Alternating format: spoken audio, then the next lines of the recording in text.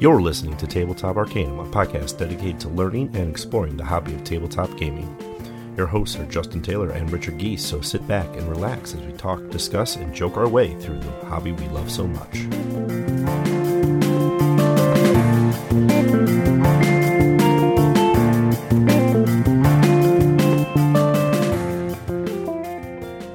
As the captain of a passenger spaceship with a wormhole fabricator, you can become the best in the business by building a robust network of wormholes.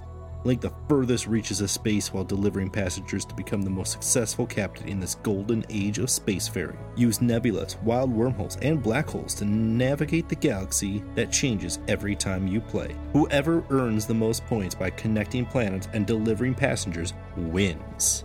Welcome to Tabletop Arcanum. This is Justin, and today I am bringing you a review of Wormholes, the brand new pick up and deliver game by AEG. This is 1 to 5 players, about 45-minute playtime, and was delightfully sent to me to AEG for the big game night. So thank you, AEG, for sending this game that I've been looking forward to since Gen Con 2021, when I got a sneak peek at the game coming up for the 2020 release cycle. So first impressions, I was already mostly excited for this game. The idea of a pick up and deliver game using wormholes to create shortcuts on the board and being able to use other players' wormholes with a bit of a cost had me intrigued. The simplicity of the mechanics, and more importantly, just the beautiful, relaxing space theme look to this game caught my eye immediately. Right out of the box, you have wonderful wooden tokens to mark your wormholes for all 5 player colors, little wooden meeple spaceships. You also get a deck of cards that is all your passenger and things, some credit chips, which are generic tokens, as well as the passenger delivery cards, as well as the space tiles, which are double-sided and hexagonal shaped, so you can create quite a bit of options in the map itself. A lot of good first impressions right out the gate on this one. The one negative first impression I have is the cardboard insert on the inside is that old trough style, so nothing really holds itself in place. Components and stuff will rattle around unless you do some sort of option to fill that, whether it's a insert, whether it is using bags or plano boxes. But the storage solution is definitely to be desired as the first impression on this one. So next, let's dive into what it does well. Wormholes keeps this pick up and deliver a quick, light, snappy amount of turns. You essentially get 3 actions per turn. There are several free actions that don't count against those 3 counts. And for the most part, those 3 actions are really just you get to move 3 spaces. Now, placing a wormhole, traveling through connected wormholes, delivering passengers, picking up new passengers, those are all free actions, and relatively you do them once per your turn, and you manage your turn, and you're done. Next player goes, does their 3 actions, and so on and so forth. One of the things that, besides the quick and easy way to teach and learn this game, Wormholes does a fantastic end game trigger. There are a certain amount of planets on the board. The first player to put a wormhole next to it gets a chip off a stack to say, hey, I discovered the first planet. I put the first wormhole next to the first planet, which is worth some victory points at the end. But each time a chip goes away, that stack becomes a little bit shorter. Once every planet has at least 1 wormhole around it, doesn't have to be the same player, it triggers the end game, and you have 3 more rounds to play. And Wormholes does this really nice thing of they have the chips, they have the stack of tokens set up where you just keep drawing off the top, and then when you see, hey, all planets are connected, there's 3 more chips to say, hey, turn 3, turn 2, turn 1, game end. With all that, it makes it for a beautiful, simple pick up and deliver game that is very approachable, has enough deeper strategy with the different obstacles and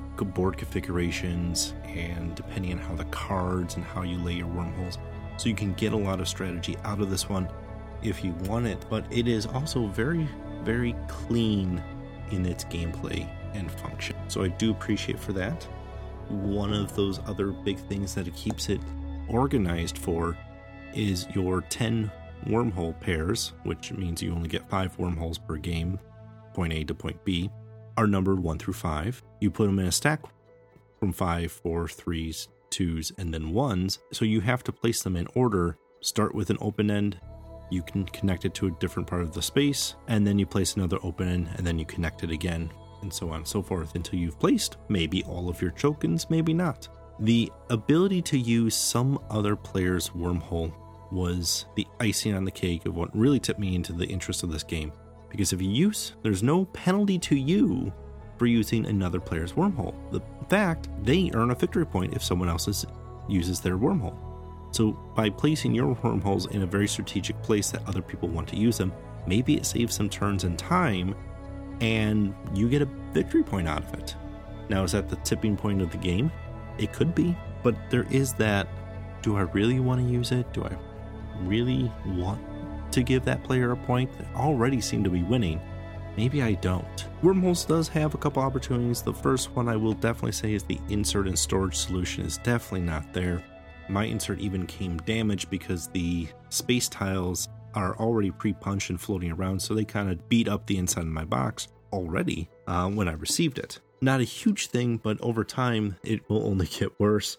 Now, it doesn't fill up a lot of the box, which does give me a lot of hope that if AEG wants to come out with more map tiles, more options for wormholes down the line, it does have that expandability option kind of waiting for it. The other opportunity that it has is the solo AI mode for the game is a little on the simplistic side, and you can definitely kind of see where it's going. One of the things it does is it generates extra passenger cards that you can potentially pick up the space station, but then you give it points if you pick up them. But by picking up those passenger cards, you prevent it from advancing its objectives and placing wormholes. It's not initially an intuitive system.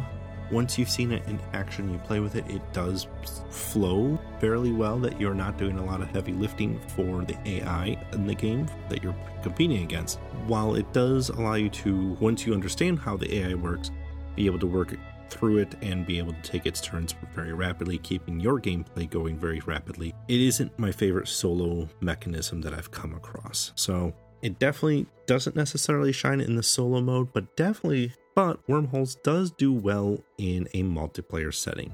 Likewise, it does have a lot of replayability with the way the maps can be configured.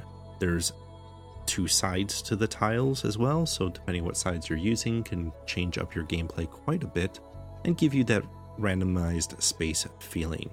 Overall, Wormholes is a game that if you like a pick up and deliver or want a nice light to medium game that gives you a little bit of strategy, a little bit of fun without overcomplicating or bearing it down, and does it in under an hour, Wormholes is a game that I would recommend for that. If you're looking for a heavy exploration, deep space, discovering new things, Wormholes isn't really that. It's more of a, can you create a ideal network of wormholes and maximize your passenger card deliveries.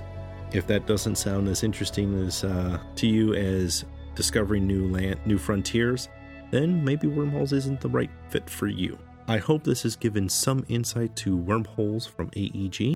Make sure to follow the Tabletop Arcanum social media platforms: Facebook, Instagram, Twitter, and YouTube. Hit those subscribe, follow, and like buttons as appropriate. I thank you for listening, and as always, happy gaming.